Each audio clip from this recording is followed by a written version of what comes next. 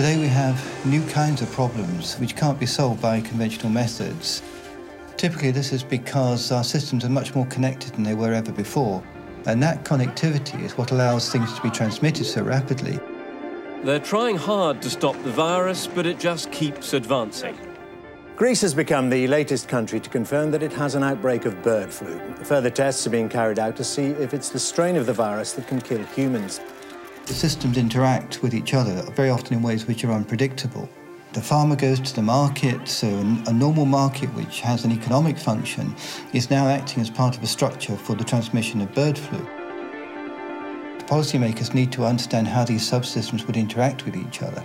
Complex system science can help us understand all kinds of problems through a mixture of modelling, of mathematics, and the use of simulation to try and see what will happen in the future.